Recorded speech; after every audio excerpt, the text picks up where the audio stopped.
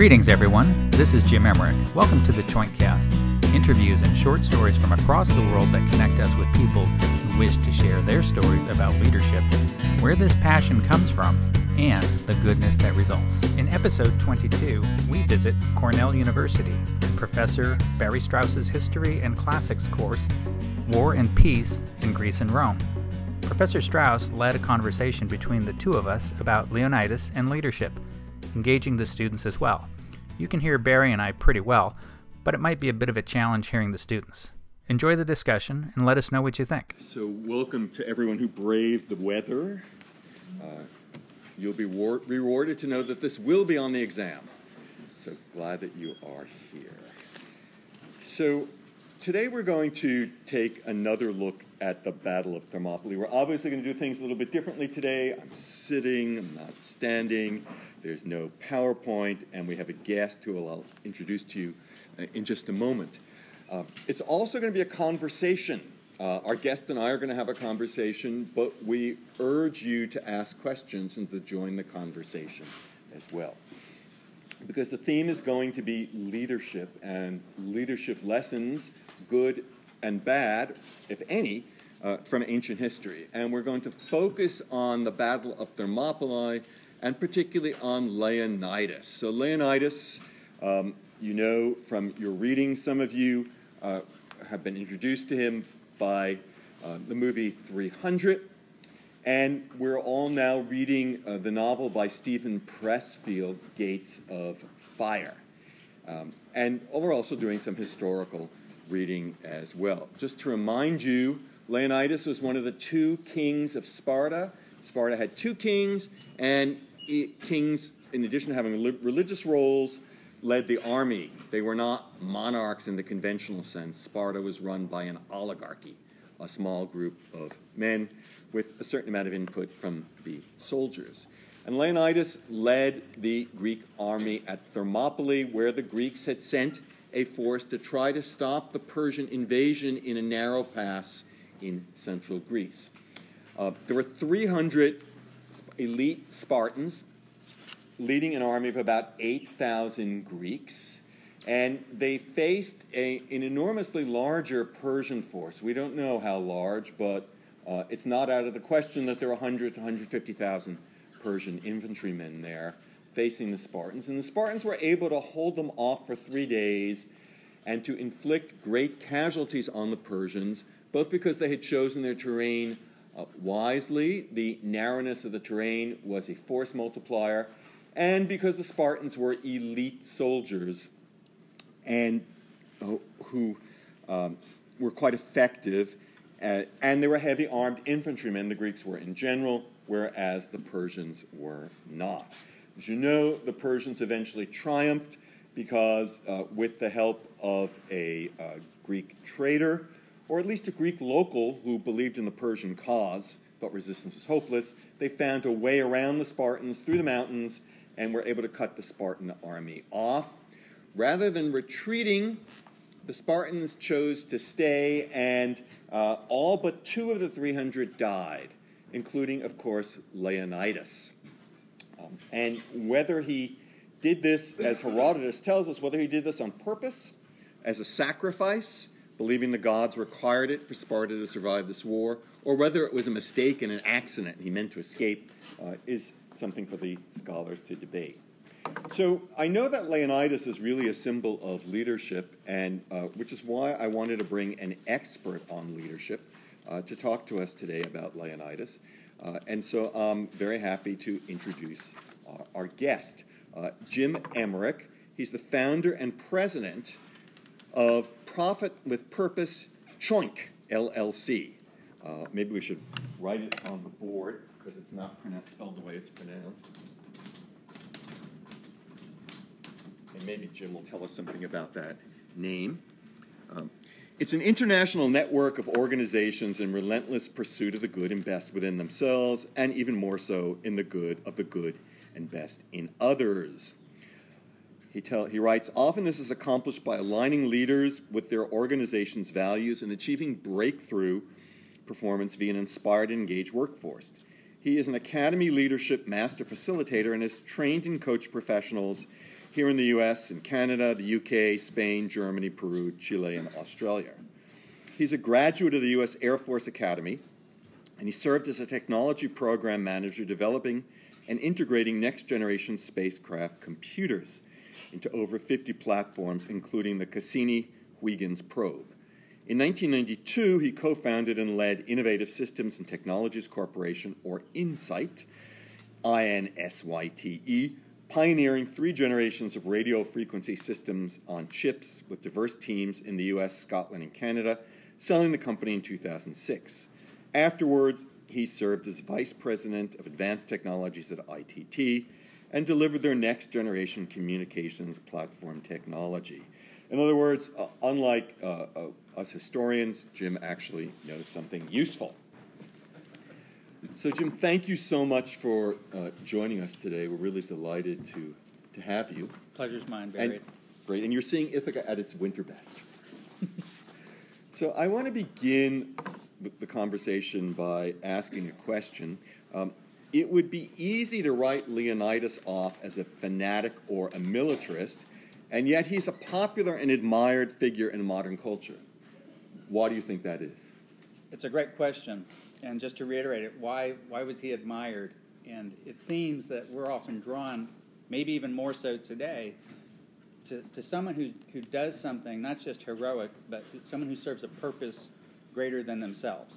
Think about the folks who we champion, especially in pop culture or in business. There's someone who's probably served something greater than themselves and done something heroic. We seem drawn to that fantastic sense of purpose, and I think there's continuity there. So the sense of purpose, maybe you can tell us a little bit more about what you mean by sense of purpose. Sure. If we think about sense of purpose, think about the type of organizations. Think about if you're in the military today would be a classical example. What if you're put on the front lines of something today where if you lose that battle, let's say territory is lost or freedom is lost? We can also apply that, though, to purpose as civilians. What if you are a life-saving doctor? What if you're teaching medical students to save lives? There's a great sense of purpose there. And so an effective leader can tie in the people within an organization to that sense of purpose. They're going to want to rally towards that. Okay. So sense of purpose. So just to play devil's advocate, what if your sense of purpose is evil? What if you have a strong sense of purpose, but you want to commit genocide? Say? Mm-hmm. So what's the question then? The question is sense of purpose enough? Is sense of purpose a two-edged sword? Is it something good, or can it be evil as well as good? How do we decide? That's a great question. Hitler was a very effective and charismatic leader. Was he good? Not so much. Probably evil incarnate. So you're right. Purpose alone is not enough. But if we think about leadership in the rawest sense, we can think about it as influence. And certainly people can be influenced and they can do very, very evil things. So we also would like usually a moral compass associated with that as well. Mm-hmm. And we're going to talk a little bit about leadership philosophy in a bit. Yes. It's a great question. Okay. You can be influential and awful. Yeah. So, okay. With that in mind, so one of the things that interests me is how much interest there is today in Sparta. And I think people are more interested in popular culture in Sparta than in Athens. But Athens was a democracy, and we're a democracy. It's true that Athens was a flawed democracy, but we're not without flaws ourselves. And yet people identify with Sparta more than Athens. Why do you think that's the case? What it's interesting because you call it a democracy, and certainly we're in a republic in this country. But again, it's what do we become drawn to the most? Mm-hmm. So, for example, we can think of a startup company. You can have someone who could be almost a raging lunatic, but also can have a vision. Who can have a very powerful vision that can move an organization or lift it off the ground. We hear about the classical startup. We're very drawn to something like that because there's passion behind it, if there's a sense of purpose, and it's also something that can often change the world. Mm-hmm. Whereas if something is, say, running steady state and everyone's in committee form, who's ever heard of a breakthrough happening via committee? Okay, most of the things that happened in our startup that were revolutionary weren't the result of a committee. So you think people are attracted to Sparta because of strong leadership? That and probably more. Say, underlying passion behind it as well. Mm-hmm. The Athenians had passion too. Now, in fairness, we haven't studied Athens much in this class yet, so we don't know it. Let's play with that a little bit. Yeah. Think of, we're all familiar with Apple Computer.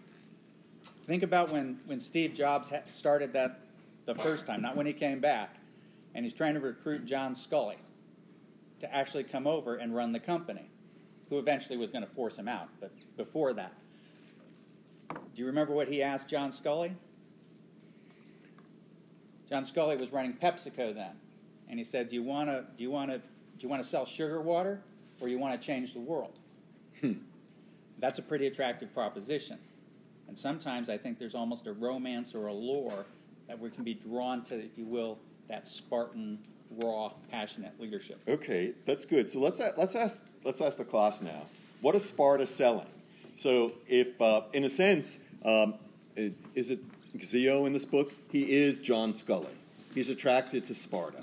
He joins Sparta. What's Sparta selling? They're not selling Apple computers or iPhones. I guess they're selling respect. Respect? Yes, respect of the other Greeks and like the rest of the world.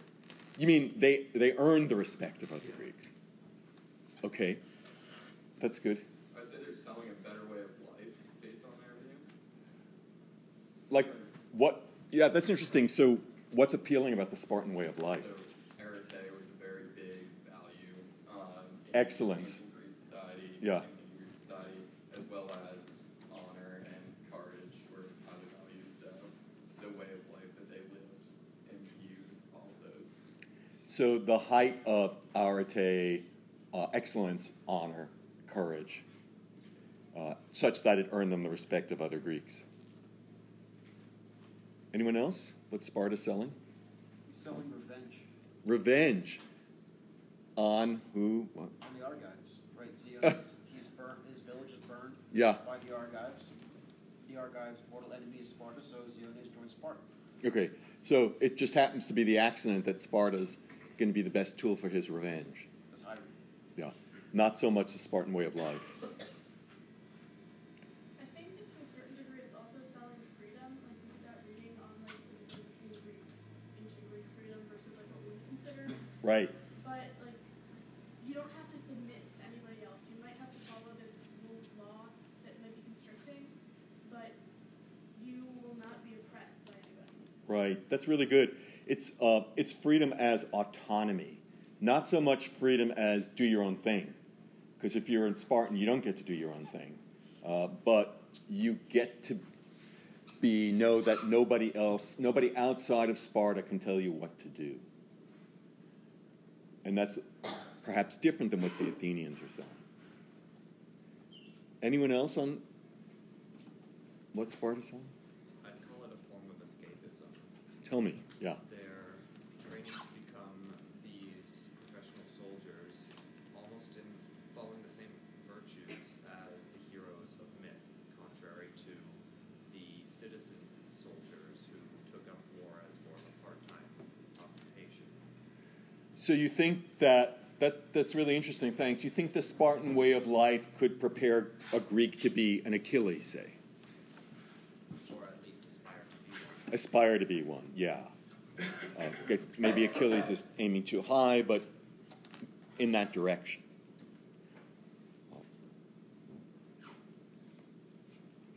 Anyone else on what's appealing with the Spartan way of life? No, you. Perhaps just supremacy in general along those lines. That because when you think of a general Spartan soldier, you think of almost like a super soldier, someone who's trained from birth and the best of his class. And after all, in cultural reference, supposedly 300 Spartans held off the entire Persian army.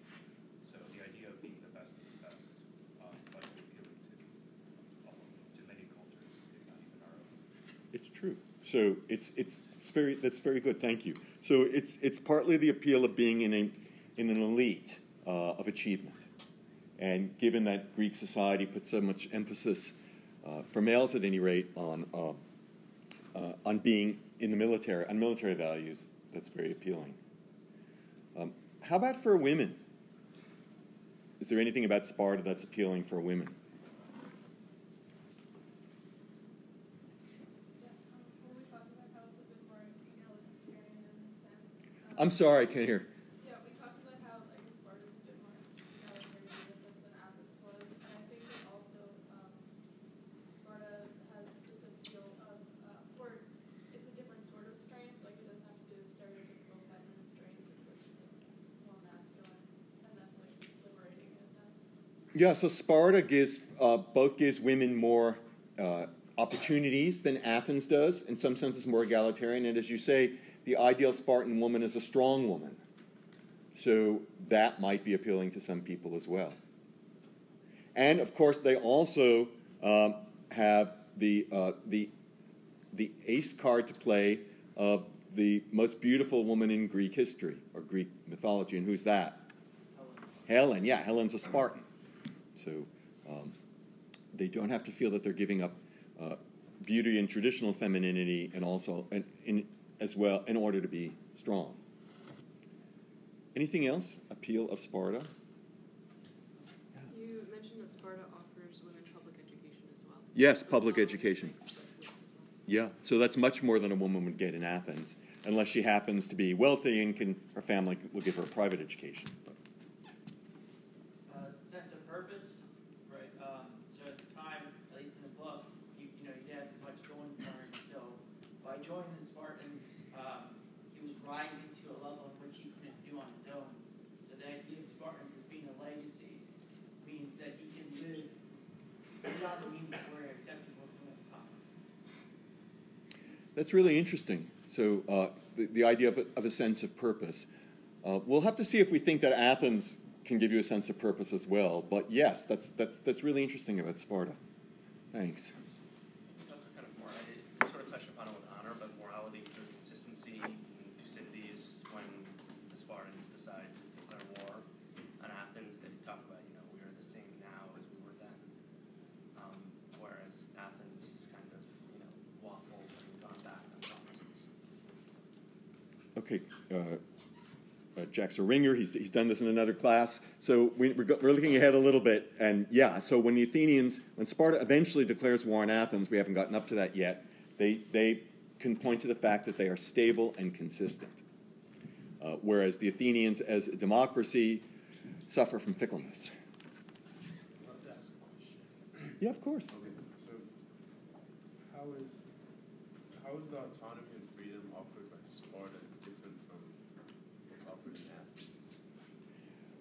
Well, the Athenians would say that they're no less, they too offer autonomy, as much autonomy as Sparta because of the power of their state, but their definition of freedom is completely different. Athenian freedom is much more like the way we define freedom today. It's the freedom to do your own thing, to do what you want, the freedom to be yourself. And as we'll see in a later lecture, they claim there's no contradiction between that and being a great warrior. Does any of this resonate with you? Sure. Tell us. Well, one thought that I had that I think all of you were touching on with your answers, and they're terrific answers, is I think we're all scratching at culture. What is Sparta selling? And to me, it's selling a very definitive, elite culture, and I think we can derive a lot of the comments from that. And it's interesting because, and I might be jumping ahead, but to tie some of these points together, if we think about today, contemporary factors, think about what fundamentally motivates people. What actually fundamentally motivates people, because leaders tend to create a motivational environment. And if you, for instance, read I think some of the best work being written about this today is written by Dan Pink. He says that autonomy, mastery, and purpose are fundamental motivators. And I was thinking about that very well while these answers were coming out, because, again, we were scratching at those. And I think there's some range in the term autonomy, certainly when we're comparing Athens to Sparta, and there's also certainly the draw from the Spartans for mastery, right? You think about how they focused on mastery, especially with the males. Mm-hmm. And again, add in the sense of purpose. Those are three strong fundamental motivators you can use to tap into there. It makes you wonder what it would be like to be a young male in that environment in Sparta. It'd probably be like wanting to join the SEALs in the U.S., but maybe times 10. So Dan Pink's version of a definition of autonomy, he's not talking so much about the autonomy of the unit as opposed to other units, but the autonomy of the individual. Correct. Okay. For example, that's a good point. Within a unit. So, for example, if we look at the modern workplace today, organizations where you can actually execute your tasks with autonomy yield significantly higher rates of engagement when there's a significant amount of people already in the workforce today that are either disengaged or actively disengaged. That's interesting. Isn't there a possible contradiction between the goals of the unit and the autonomy of the individual? What happens if you have someone who just doesn't fit in, like Achilles? I'm tempted to ask the audience that question. Please do. What do you think about that? What do you think about, can there be a contradiction with offering autonomy, say, within an organization? Or put another way, might the wheels come off? How do we deal with that in a modern organization or company?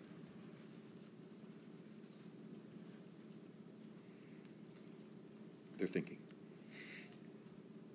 Is your question how do we deal with it, or is there a problem? Let's put it this way. What could be a risk? What could be a risk at having autonomy at the individual level in the workplace? When stuff has to get done, there's deadlines, things need to be built, stuff needs to get shipped. The goals of the individual don't necessarily have to match with what the entire group is trying to do. So the entire group is trying to do one thing and one person is going off and doing their own. It can mess up the entire sense of if what you're saying is sense of purpose, it can conflict with what everyone else is trying to do. And then everyone else is like, oh, well, if they're doing their own thing, why can't I do it too? And then it just messes up everything that was being planned in the first place. Great response.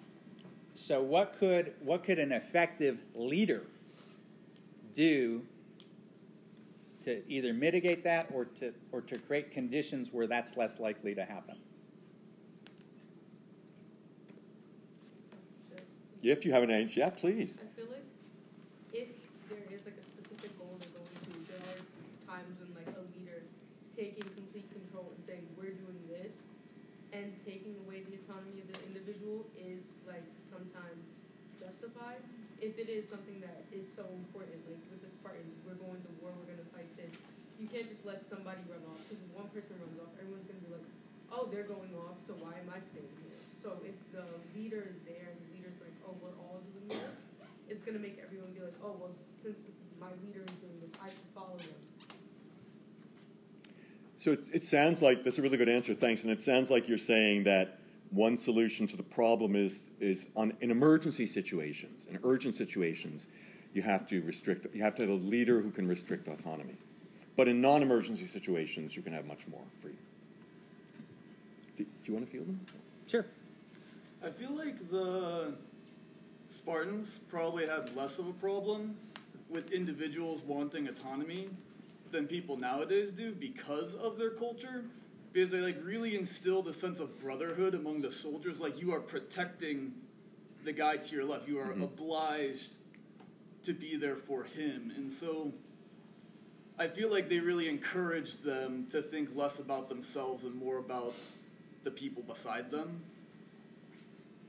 I think that's undoubtedly true. Yeah, let's return to that in just a moment, because I want to get a couple of, because you bring up a really interesting point. Go ahead. I think punishment is a really good point. Because in the moral world, if you argue with someone with your boss and you disagree, you get fired. In the ancient world, they will be just killing people. And Alexander, massacre of thieves, make the whole Greece surrenders to him. Yeah, I guess that's a very common. Say much of your own stuff because if you do it, you're gonna get punished physically, mostly. Yeah. Sometimes they exile people. One more over there. I think that you need to incentivize your individuals to have their goals line up with the goals of the group. Thank you. She brings up the A word, and the word we can use there is alignment. An effective leader will align the goals of the organization with the vision, the values, the purpose of it.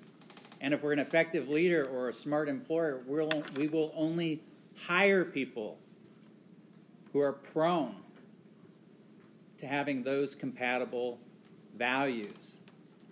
Because if you have aligned values and you can align the goals, then there's probably not that much risk granting autonomy.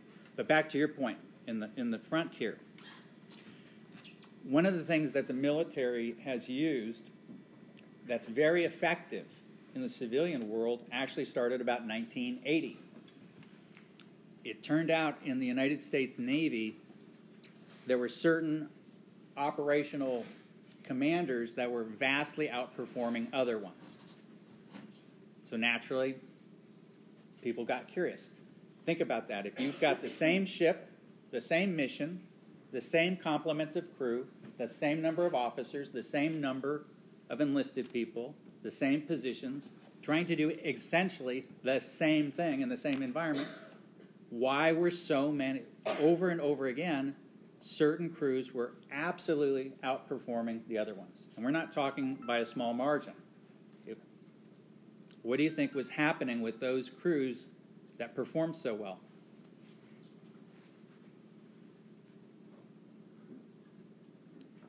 Good question, right? Assuming that all members of the crew could be trusted to do their task, then you can take them off the current hierarchical structure where the levels of the hierarchy are concerned with higher level goals. So, for instance, like the gunners would only need to worry about who they have to shoot, but the captain determines who they shoot at. So, do I hear you implying that they had a well understood set of directions from their commander? Yes. Very good. Because the difference was the commander's intent. And more specifically, what happened at the change of command is specifically what the commander laid out in what we could call, in a civilian equivalent, a leadership philosophy. A leadership philosophy. And it was so strong and so powerful, there were things that we could find that were essential elements of any leadership philosophy, and one of those would be expectations. And there is a fantastic example in the Gates of Fire. Now I'm returning to your point. And in fact, I can tell you it's on page 225 through 227.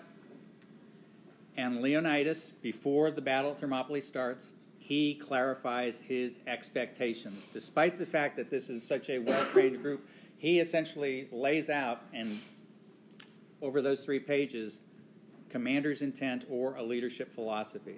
And he's pretty darn clear about it. And to your point over there, autonomy was probably being quite restricted then. So, really good discussion and an opportunity to bring up a leadership philosophy. Mm-hmm. Shall we press on? Yeah. So let's see what the next question is. So the next question is really about something we've touched on already, and that is leadership compatible with democracy?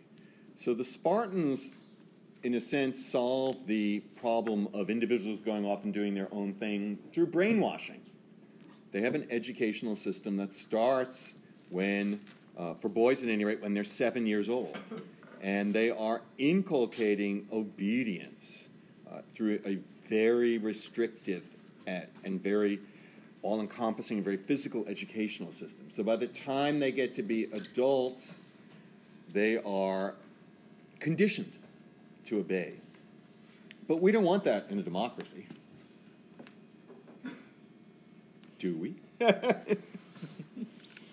Well, this is a fun part for us, because leadership there's a place for leadership everywhere, and leaders. In fact, I would suggest leadership is fundamental to a democracy operating. But I think that requires us to probably untangle a little bit what we mean when we're talking about leadership, or, for instance, differentiating leadership per se from authority. Mm-hmm. How would you differentiate leadership from authority? Okay, well, let's bring that up. Let's bring that up. Who in this audience has ever felt that someone was a genuine leader or highly influential who had no authority over you? Tell us. I guess like de facto leaders on my cross country team. Mm-hmm. Like they weren't considered by the coach to be like a cross country like official captain, but they would like lead like the group in stretches and stuff like that. Why did other members of the cross country team want to follow them? I guess they were charismatic. Everyone respected them. Help them out. Why else would we follow someone who doesn't have authority over us? We might have more experience. More experience, sure. So, Maybe if like they're successful, you want to be successful too. Sure, maybe they're modeling success. Fantastic. They inspire us They inspire us. How? by their example, maybe by their background story, or by their goals and motivations, or by their philosophy. Fantastic. Exuding confidence. Say again? Confidence. Confidence. So a whole bunch of reasons, and that's a nice thing to differentiate. And I think you've showcased that we can correlate leadership with influence. Let's flip it around the other way. Who's ever been in an organization where someone believed they were a leader because they had authority, but they were actually a poor leader? Just in general. Sure. I don't know how many of you have been in the workforce for long. So, I was actually in the Marines, so I had a sergeant and a corporal who did not embody leadership, and they're used to their authority and they try pushing people to do things. It actually pushed people away. Sure. The beatings will continue until morale improves. Right? that doesn't work so well right now. And mass punishment. And mass punishment, absolutely. Okay. So if we think about leadership in a broad sense with regard to influence, not so much necessarily authority, I believe then now there's room for that in a democracy. Because if we want to do good, we probably want to have influences that lead us to good, which is an opening for leadership. So you have to have a leader who isn't just invested with power, but who has qualities that people respect. Yes. Okay. And we can go further. I would go further to say we could ask ourselves what's some of the essential currency of a leader. And we could discuss this for a while, but I'll throw two pieces out there for the group to consider, and then I'll ask you to comment on that. How about credibility and trust? When we thought about who we want to follow.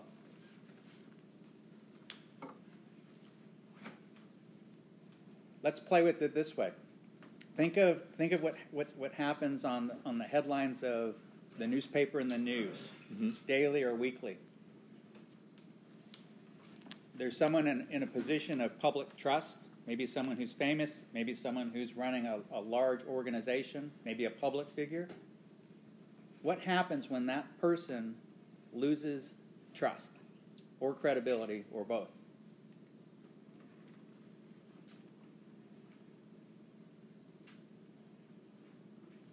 Generally, they lose the ability to continue governing whatever organization or public office they hold and have to resign. Say that again, louder. Generally, they lose the confidence of the people who are supporting them, rather be like a board of directors or the electorate, and they have to step down.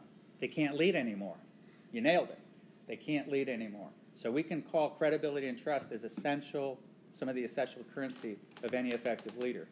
But notice how it can take a long time to build that up or earn it, and it can be lost in an instant. So some of you have referred to teams, athletic teams, which I know that some of you are on, and leadership in athletic teams. But I think probably most of us have been on one team or another at some point in our lives. I think we'd all agree that leadership in a team is different than leadership in a classroom. Partly because followership in a classroom is different than followership in a team. Classrooms tend to be less organized, more democratic. Is that a good thing? Would you like more requirements and discipline in your education? I don't think you would. Well, I think in this case, as opposed to what we talked about in the beginning, good and bad is kind of a relative term. Yeah. Like, there are definitely classes where structure makes sense, and there are definitely classes where you want a little bit less organization. Like, it wouldn't make sense for organic chemistry to be a discussion between 200 students and the teacher. Right. But in an 18-person class, it makes a lot more sense. Just thinking of the class that I had with you Right. a year ago, when you have 16 students, it makes a lot more sense to have a discussion as opposed to here where we have 8 students. Right. Yes. And there are coaches, there are captains on 14 where you're like, this is how we're going to do it. So line up and play the way that I expect you to. Or there are coaches that are like, I have, different systems, I have different ways. What are your guys' views on it? So good and bad, I don't think is necessarily the term. I would think more in terms of results. But that's a good point, but there aren't coaches on athletic teams who say to the team, what do you guys want to do? Are there? Thinking about certain professional sports, I don't think it goes that far to the extreme. Mm-hmm. But there's definitely structure in the sense that we're going to play a certain way, and that's the end of it, or there's flexibility. True.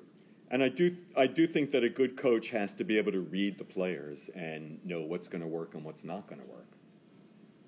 They're not all, the players are not automatons. The coach will say, do this, do that. So the coach has to be a psychologist. And yet, the coach tends to have more authority. Just as the teacher does that. Not as much as a coach. I think also the goals in education and team sports are different. Yeah, how so? Yeah, I think in team sports, I don't know if I'm oversimplifying it, but there's two ways to go, win or lose. Mm-hmm. I think most people on the team want to win, whereas in academics, it's not everyone working for the same win. They're not on Right. the same team. We're all in different teams. Right. And everyone has different grade aspirations, I guess. Yes. So it's almost essential that the autonomy of the individual is reduced in the team sport than education. Yes, that's a good point. So the goal is really the crucial difference. On a team, you want to win or lose. In a class, especially a large class, it's a little more flexible as to what you're going to do. Align your interests with each other as well. Mm-hmm. So maybe our interest in Sparta is an interest in one aspect of our lives, but not all aspects of our lives. Somebody said earlier, Sparta is appealing because it allows you to be the best that you can be, and we're willing to accept pretty rigid discipline towards that goal. But that's not the way we want to run our lives in all ways, our public lives in all ways. Does that make any sense to you? It does, and I'm still thinking about the teams. Uh-huh. So I don't know if we should do this now or postpone it a bit. No, teams. But let's generalize a little bit. Let's expand team a little bit to include, let's say, and I'm saying this in a contemporary sense, professions. What's an essential discriminator or characteristic of a highly effective team or profession? So I'm in the fashion industry, actually, so I've been working in a lot of creative fields, which comes with some pros but also some cons in terms of leadership when you have a bunch of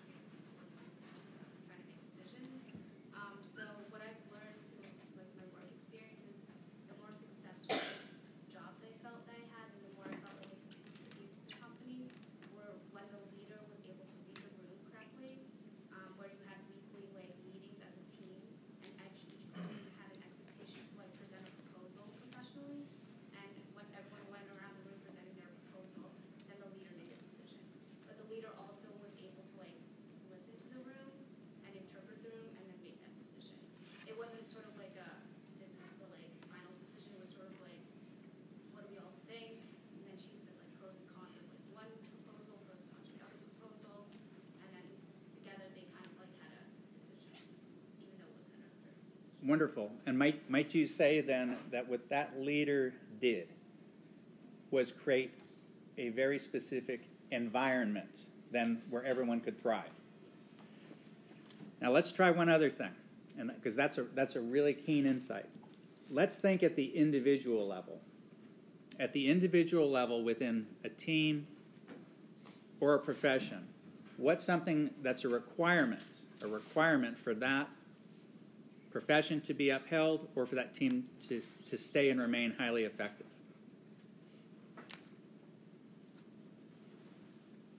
I think a lot of times, especially when you think you don't want to think about the individual, but I think a lot of times it's important that the individual feel like what they're doing is actually contributing not only to the team's success but also to their own. Absolutely. How about this? Let's do one more. Let's say we're watching a professional football game Sunday afternoon, and it's a pretty heated play, and one of the players feels someone gave him a cheap shot, and he gets up and he wants to walk over and he just wants to rip the other guy's helmet off, but his own teammate walks over and grabs him.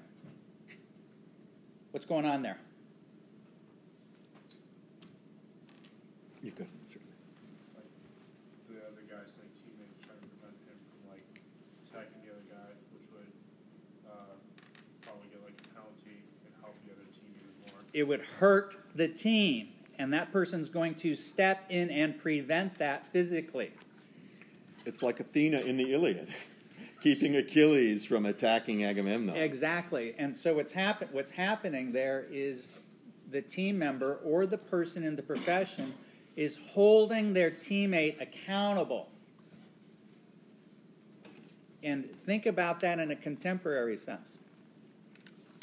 If others won't hold each other accountable, one, you're unlikely to remain a high-performing team, and the other one is, if it's in a profession, your profession is probably being degraded, or maybe you're just pretending it's one. So that's what I wanted to bring out. So what's the bottom line? The bottom line is that, well, let's go back to our Spartans. Remember when they trained? How did they assemble themselves physically in line?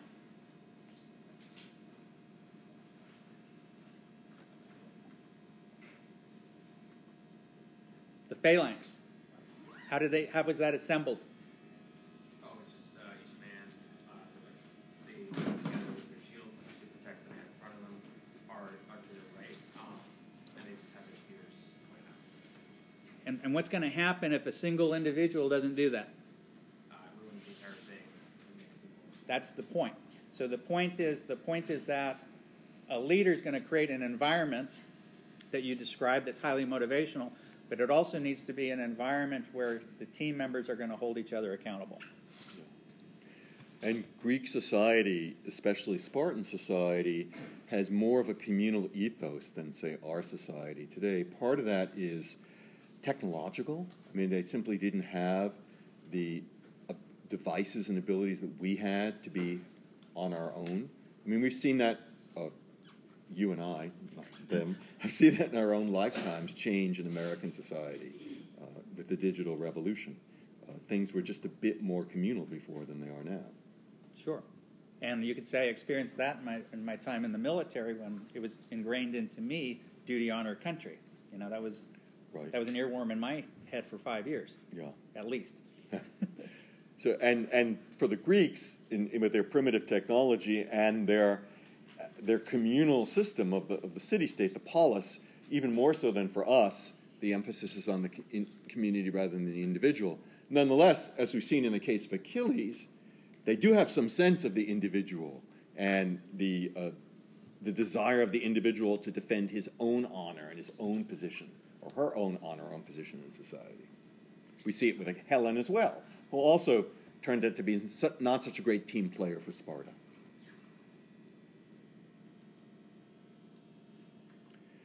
So let's talk a little bit about Leonidas and the kind of leader that he was.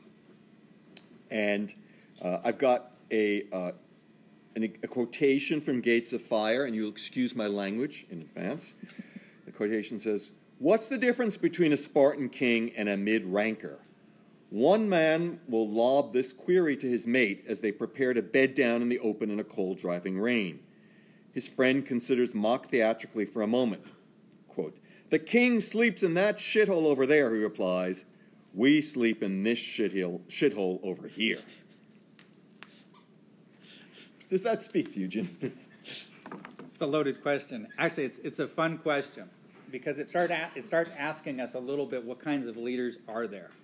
Have you ever wondered or thought, gee, do I need a certain style of leadership here?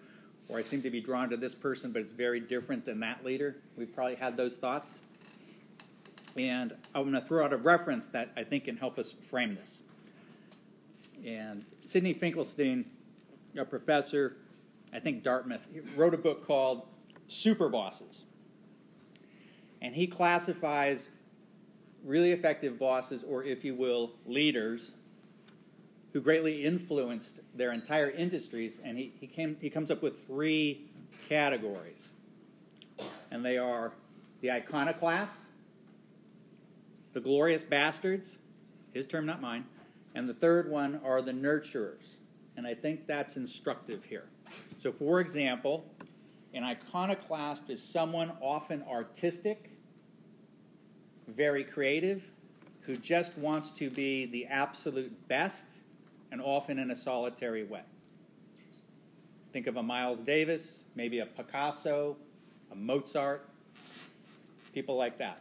Now, think of the glorious bastards, okay? The ones who just want to win. I bet we all know some like that, both at home and in business. Finkelstein calls out Larry Ellison, who runs Oracle. The guy wants to win at everything, right?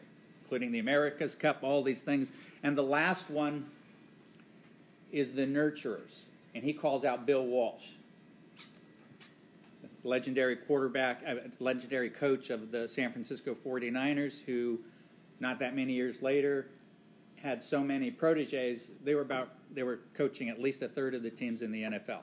So given those iconoclasts, glorious bastards, and nurturers, what kind of leader now do you think Leonidas was? I'm curious what you think.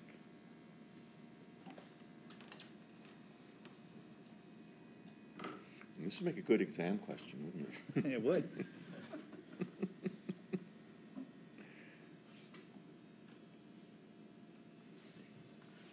Yeah, I mean, there are definitely elements of his leadership that are impressive. It is worth noting, and I can't say exactly how strong it was because it was not there, he couldn't convince the rest of the country to follow him. That, you know, he was like, all right, we're going to go. And the priests were like, no, it's a religious time. And he was like, no, let's go. And the rest of the country didn't follow him. The only people that agreed to follow him were his personal bodyguards. Mm-hmm. Now, so who can... there's definitely elements of his leadership that are impressive once they get to Thermopylae. But he couldn't, his leadership, his style of oration, his presence wasn't enough to convince the rest of the country to follow him. I don't think he went there intending to take just, like, once he decided to leave, he knew who was coming with him. But I'm sure that he would have preferred to have a more effective force. Mm-hmm. Let's see if we can map his style to the 3 styles we just mentioned, right? The iconoclast, the glorious bastard, and the nurturer.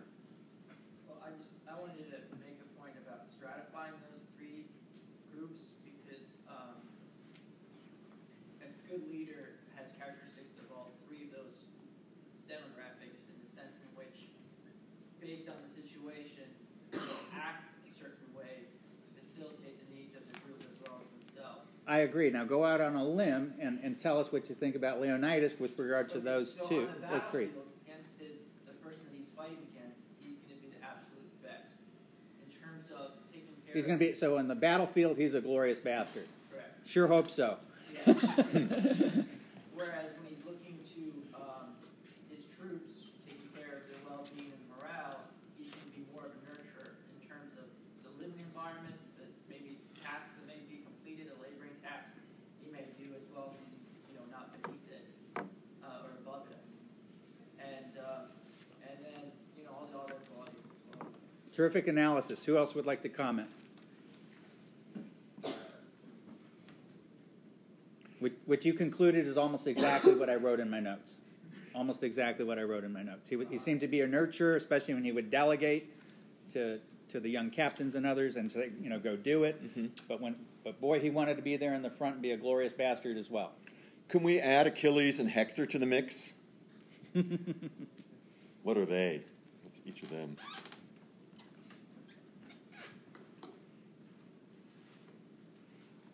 I feel like Achilles maybe falls more into the iconoclast characteristic, sort of like how you mentioned, wanting to be, very, very good at something, but almost like a Picasso or an artist, sort of being alone, or sort of being alone, whether it's in your vision or, in Achilles' case, oftentimes literally alone when he happy to stand out, and he's in his tent, and especially, Achilles, to sort of use an overused trope, is sort of in a league of his own with respect to his battle prowess. I would say Achilles belongs more as a combination of the glorious bastard and the nurturer. For one, he needs to be the greatest warrior. He actively seeks out all the other talented Trojan soldiers and single-handedly kills them.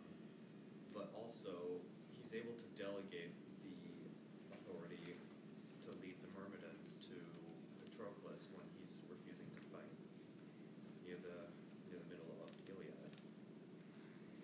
However, I'd say he's more of the glorious bastard because later on in the Trojan War, he refuses to go with the plan of Odysseus and ends up getting killed trying to assault Troy from an angle that doesn't work.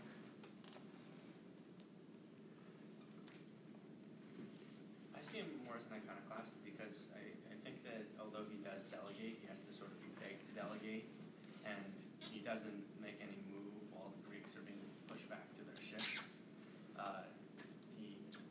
Patroclus ends up convincing him to delegate, and then Patroclus gets killed in that, which that spurs him to action. But Patroclus is a personal friend of his, and that's the time when he decides to finally act, which makes it, more individualized issues and something more iconoclastic. In the first place, it's kind of Achilles' fault that they ended up in that situation because he was angry that he didn't get honor and what he deserved. So I feel like iconoclast and the glorious bastard are more what he leans towards because his whole role is I deserve honor, I deserve glory. So much that he betrayed the people he's supposed to be fighting with because they don't respect him the way he feels. So I feel like yes, he wants to help his country, but not more than he wants to go after his own goals and do what he wants to do. Those are all good points. What's the difference between Achilles and Hector?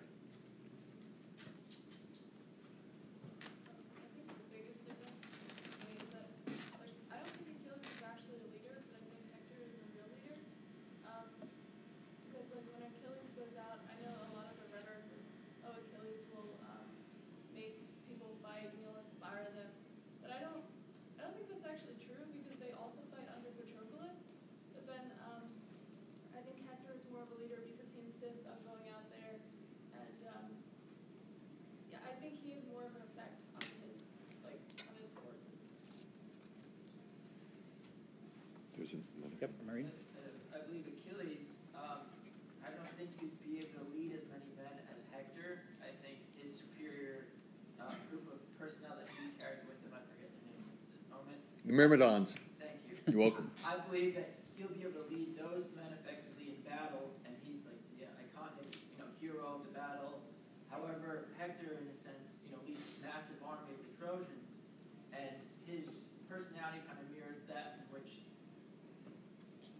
they need that kind of person to facilitate the needs of the group versus individuals. So the bodies of armies that they command is much different, and that reflects the personality. Yeah, good point. They are leading different groups. Would Hector say, I'm not fighting anymore because I've been dissed the way Achilles did? No, clearly he wouldn't. He wouldn't. So in that sense, does that make him more of a nurturer? Because he's not going to give up his own... He cares about his own honor, but he also cares about the group. Sounds like more of a nurturer to me. You know, the person who he doesn't nurture is his wife and his kid. Yeah, I think to your point of him being a nurturer, is Paris his little brother? Yes. So I think that was a good example for me, showing that Hector is a leader and that he was able to encourage his brother to go out there and become Menelaus as he was about to check out. One more? Yeah, but I think there's a difference in the position Hector and Achilles are in. Like, definitely comparing their leadership styles is an effective use to compare them, but Hector is unquestionably the leader of the Trojan forces. He's the foremost prince, and while he does have to take some advice from Priam, when they're on the battlefield, they follow his orders. Agamemnon is the like-for-like comparison with Hector, because he's the leader of the Greek forces.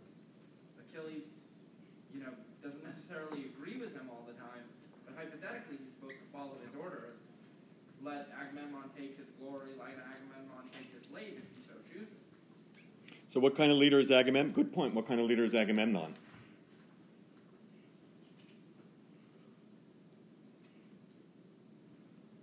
I mean, what should he be, or what is he? What is he? Well, I mean, he does go out and fight on the field.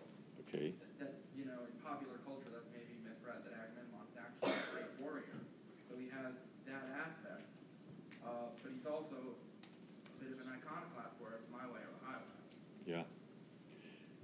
Maybe he needed to be more of a nurturer if he really wanted to hold the army together. Yeah.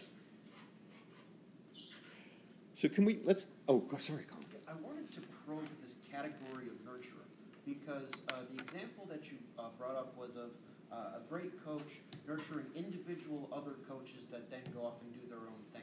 It seems like a personal relationship, but then we're applying that category and saying, well, Hector is leading and is loyal to all of the Trojans, so he's a nurturer. But it doesn't seem to actually work in that case, because it's not an individual one-to-one relationship. Where we see Hector nurturing Paris, it's by yelling at him and shaming him to go fight. So how would you think that we should approach the nurturer category? It's a good question. I see the nurture category as a coach in its raw form, and that's my own terminology. And to extend that a little bit further, coaching is one of the most powerful tools that a leader can have today.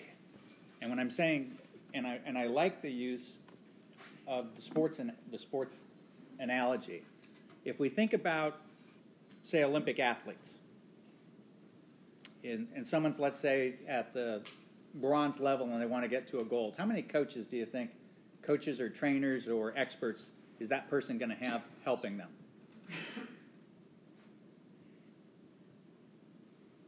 Probably a handful, right? You're going to have all kinds of physical coaches, you're going to have trainers, you're going to have a masseuse, you're going to probably have a dietitian, and a whole host of things.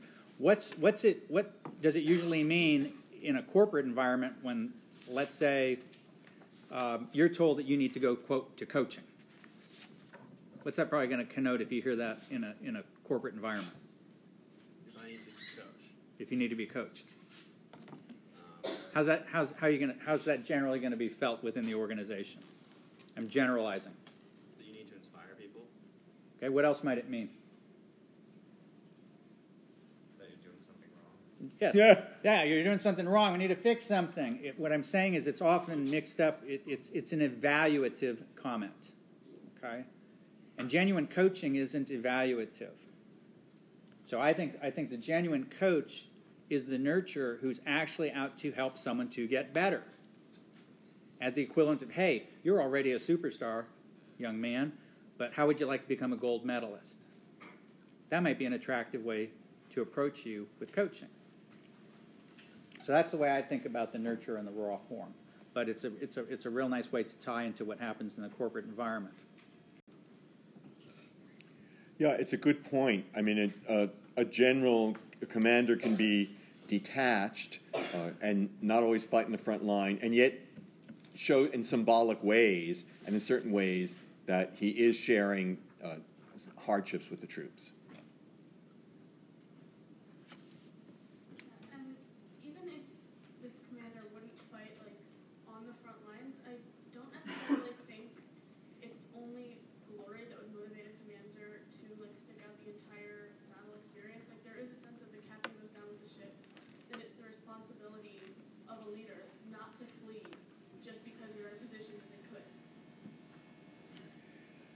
True, except that sometimes the leader has a responsibility not just to his own honor, but to the group. And sometimes, if you're the supreme commander, you can't afford the luxury of going down with the ship.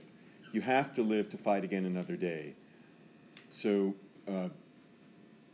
that's why I say what I asked: was Leonidas was he taking an unacceptable risk in exposing himself to die at Thermopylae?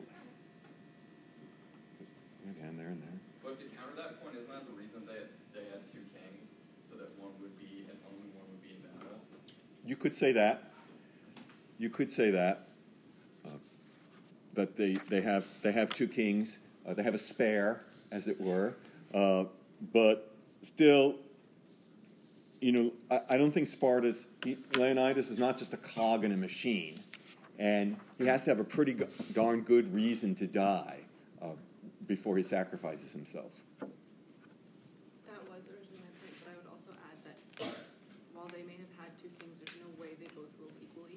One would have dominated the other. And have we even heard the name of the second king at the time? I'm sure we know it, and I should know it, but I don't remember it. So Do you guys they happen to know? sacrificed their dominant king. I'm not sure. Maybe he's certainly the more famous one today because we remember him because of what happened. But I'm not sure actually that he was the dominant king at the time. But it's an interesting point. Interesting point.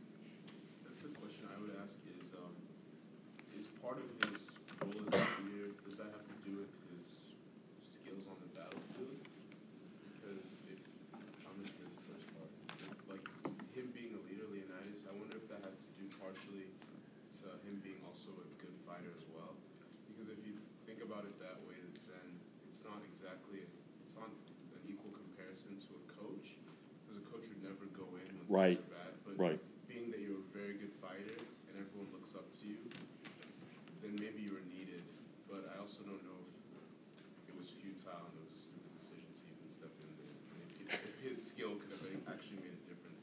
In that case, then yeah, maybe it wasn't the smartest thing to do. Well, it depends in part on what the goal of this 300 Spartans is. If their goal is to make a symbolic sacrifice, and if Leonidas really, for religious reasons as well as his own desire for glory, Herodotus says that Leonidas is motivated by a desire for honor and glory for himself and for his country, and that he decides he's going to die.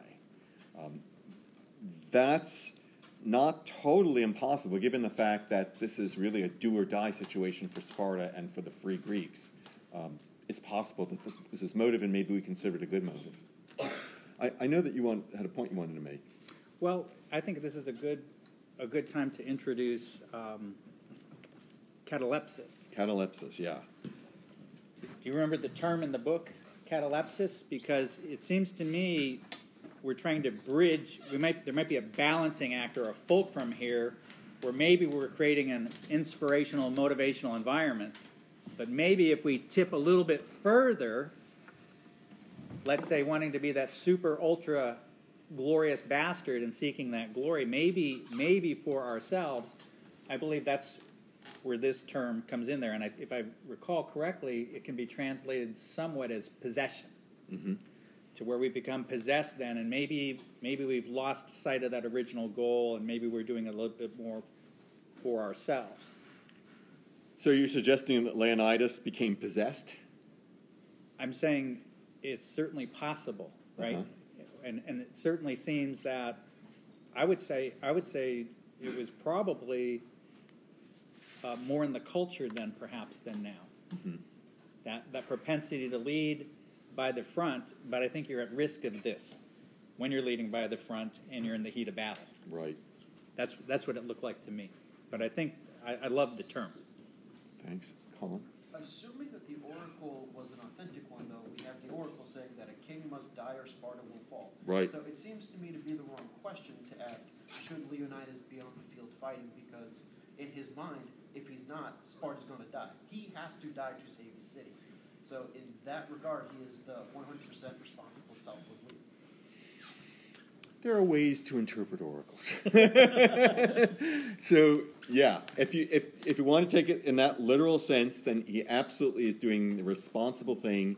He is sacrificing himself for the sake of his city. And clearly it has a huge propaganda effect that he's willing to sacrifice himself for the sake of his city. And yet there are others who say, come on. This is classical Greece. We have philosophy. Maybe not. But then again, you might say, but it's Sparta, not Athens. And Sparta survives by the mystique. So I know there's a hand up, but one quotation from the book that I actually don't agree with.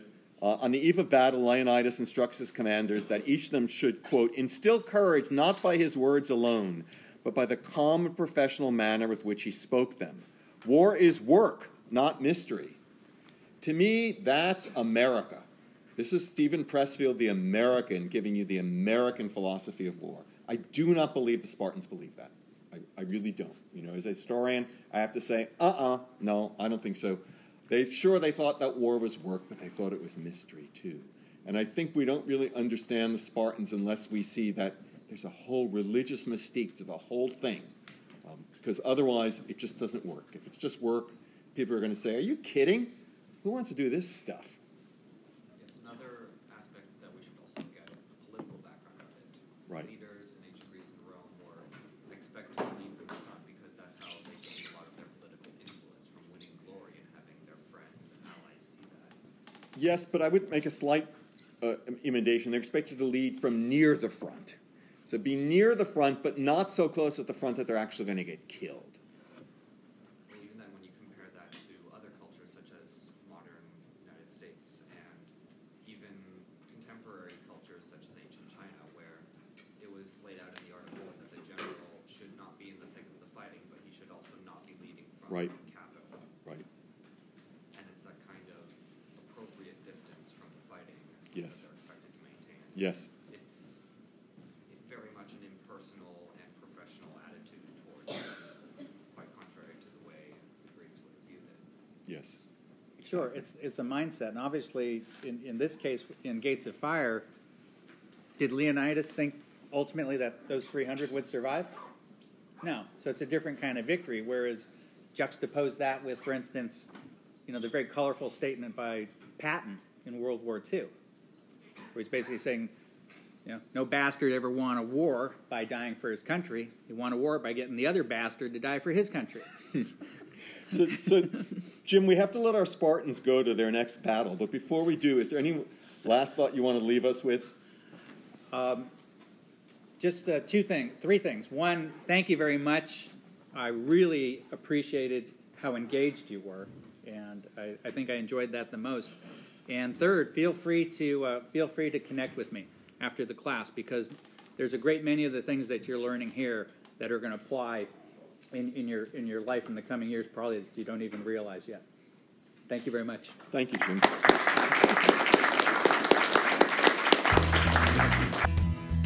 Thank you for listening today.